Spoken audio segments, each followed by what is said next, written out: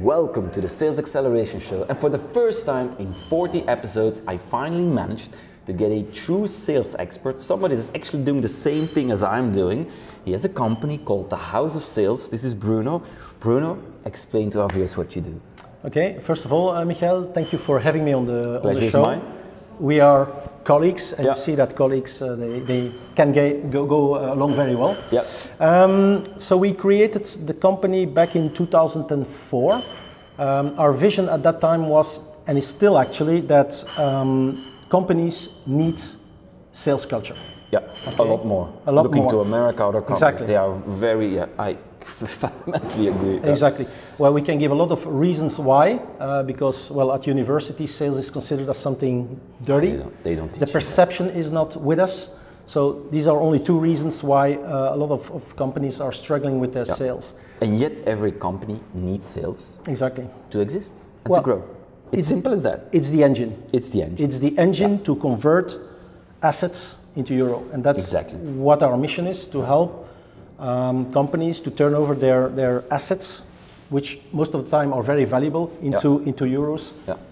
That's what we do. So instead of doing the classic approach, I think as we are two experts, we're going to do a little spin on this. I'm going to ask you some tough questions that they always ask me, and you can do the same to me. So let's try and corner each other. That's going to make it very interesting. So you will let me suffer? Yes, I will let you suffer, and finally I can. So the first question, I always get this one.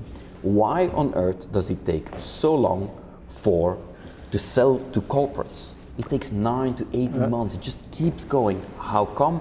What would be your advice? Yeah, that's a classical question. Sales cycles are becoming longer and longer, and the reason behind it is that you have more and more stakeholders in the process. Is there a difference, before you go on, is there a difference between a SaaS type of business or just, let's say, a regular type of business? Or it doesn't matter? It's probably the size of the amount that defines the speed. Yeah, well, SaaS business is most of the time is via telesales, inside sales, whereas small SaaS. Yeah, exactly. There's more transactional. Yeah. So this is much more through telephone, whereas complex sales or solution sales is more face-to-face oriented. Yeah. So there is a big difference. So as I said, you have more stakeholders involved. Average 5, 6, 7 people sometimes, top-down, cross-functional. Yeah. Of course, they all have individual agendas. Yeah. So, as a sales, you have to bring them together in a consensus. Mm-hmm. Okay, and that is the reason why it takes so much time and why it's so complex. Is there a way to shortcut? Well, that's what salespeople would like to do, because they are, of course, under huge pressure from their management, quarterly driven. Yeah. Shortcuts. The problem is that you can shortcut your sales process, but you can hardly shortcut the buying process of your customer.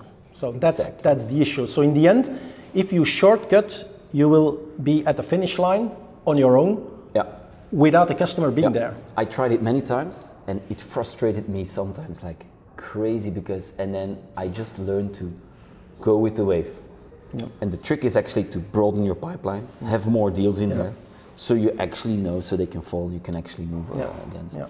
What if I ask you another question then? So typically you say, so we have corporate deals, and then the other one is like deal sizes tend to go smaller and smaller. So what would be your advice there? Is there any advice you say, like, think of this or? Well, there is an advice, because so customers are struggling in their decision process. The only thing you can do as a sales is to help them make a decision in your favor. And the only way they will accept you to facilitate in the decision-making process is when you learn them something new about their business they were not even aware of. Yeah. So if you succeed to do that, they will accept you to facilitate in that complex decision-making. Another one. I finally got you, so I'm going to ask you the question. Solution selling. Yes. Is it that or not? Because there's a lot, there's a lot around provocative selling, the challenge sale of the book. I teach a lot in that, I help a lot, but still I have a lot of people coming to me with the spin methodology. I'm just wondering, what's your opinion on this one? Well, it's still there, right? Of course. It's still there. Solution. Do you still teach it, or you Yeah, parts, of course. What we do is to take the best of all these methodologies. We have, besides that, also developed our own methodology, the reality circle. And actually what we bring is based on the challenges of our customers. So that's why we invest a lot of in so you actually look at the buying process. That's the key, how they move, and you facilitate and you help them grow, actually. What we try to do is to develop for our customers, co-develop with them, together with them. What is your ideal sales cycle? And what is the process that your customer is following before he's making a decision? And as a last one, we try to integrate both of these two together. And as a good sales, you should have control over both. So it's always control. It's control. If you ask me what is a good sales, that's someone who is in control from the early start until the end, the closing included. What's the thing that frustrates you the most when you meet like new customers, when people talk to you about sales? And I mean, I have this thing when each time I see them, I said, look, you simply do not have enough deals in your pipeline. How on earth can you close deals? It's not even to do with sales training, because they always ask sales training, right? They come to you and say, Bruno, give me sales training. Sales training is not the answer. You first need to look at, so what's now, I told you mine, show me yours. Well, it's a very good feedback, Michael. Of course, sales training on itself will not solve the problem. It will give you refreshing insights. Exactly. It will boost the motivation of your people, but in the end, what we need to do and what we both do is make sure that these best practices and insights are put into execution. Yes. In real life. Okay. Operational effectiveness, or whatever you call it. Yeah. And if people they see that these best practices are working for their specific business, they will change their attitude, they will change their behavior. So it's proper change management. Absolutely. And that takes time. It takes time, absolutely. I have the same. They phone me and say, Michael, come and give us sales training. And I basically started saying, no, it's not going to do anything else. Unless you want to change the whole cycle or the process, then I'm willing to do it, because otherwise it just doesn't make sense. And they feel good. It's a lot of fun. Huh? I love to do sales training. It's a lot of fun, and they're all energized. But then, and then they phone me, nothing changed. That's how I stopped saying, okay, I'm never going to do it again. So we talked about corporate sales. If I would then look at scale-ups. So how would you, if a scale-ups ask you the next question, because I get this question from them. So Michael, I have a lot of competition out there. How do I win? What would you say? It's a tough one. It's many aspects. Specifically for... How do I win against like these large competitors? All right. In English they say the incumbent. I'm fighting against the big. Let's say I'm a software company in ERP and I'm fighting against SAP. What do I do to win? Right. Okay. That's a tough. It's a fun one. I would say small is beautiful. Okay, because you have, let's say, the small size allows the startup or the scale-up, to be agile. Yes. To have a yes we can attitude. Yeah. Fearless. Fearless, exactly. Like just try stuff. Maybe they can make a difference by being much more open to requests coming from the customer, compared to the corporates who want to standardize their offerings and try to convince their customers to take the standard offerings. Would you be more flexible on pricing? Because that's always a tough one. Personally, I'm not flexible on pricing, because if there is too much attention given to pricing, well, you know that probably you have missed the opportunity to valorize your offer into euros. So if you're able to prove that taking your offer or your service or product is a no-brainer, discussions on pricing will be highly reduced. So of course, you have these public tenders type of business. That's a different business. But that's different. That's a business. I mean, I used to do a lot of stuff in the government business.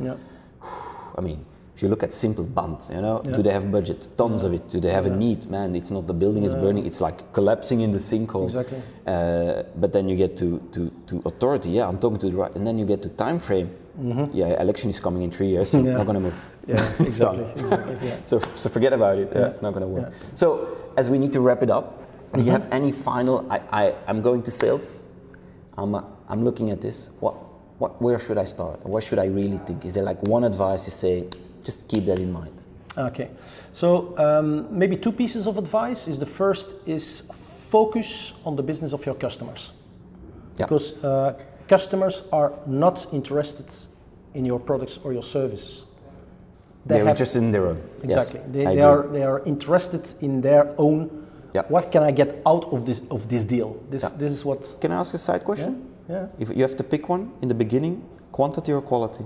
Because I just had we had a guest talking about hospitality business, and he said whatever you do, it needs to be quality, or they kill you. But in many cases, I'm not always in favor of quality. I'm sometimes in favor of just quantity, because you need to figure out what's going to work, what's not going to work. So what would be your? Well, what is the best? It's a mix of both. You cannot go for the full cap. We're polarizing here, huh? Exactly. Black or white. So what do you pick? Oh, you take quantity, I'll take the quality then. Okay, perfect. Okay, you had a second? Yeah, and then the second, so first of all is full focus on the business of your customers. I said before, if you're able to bring something new to the business of your customers they were not even aware of, they will buy from you. So go away from your own products and services.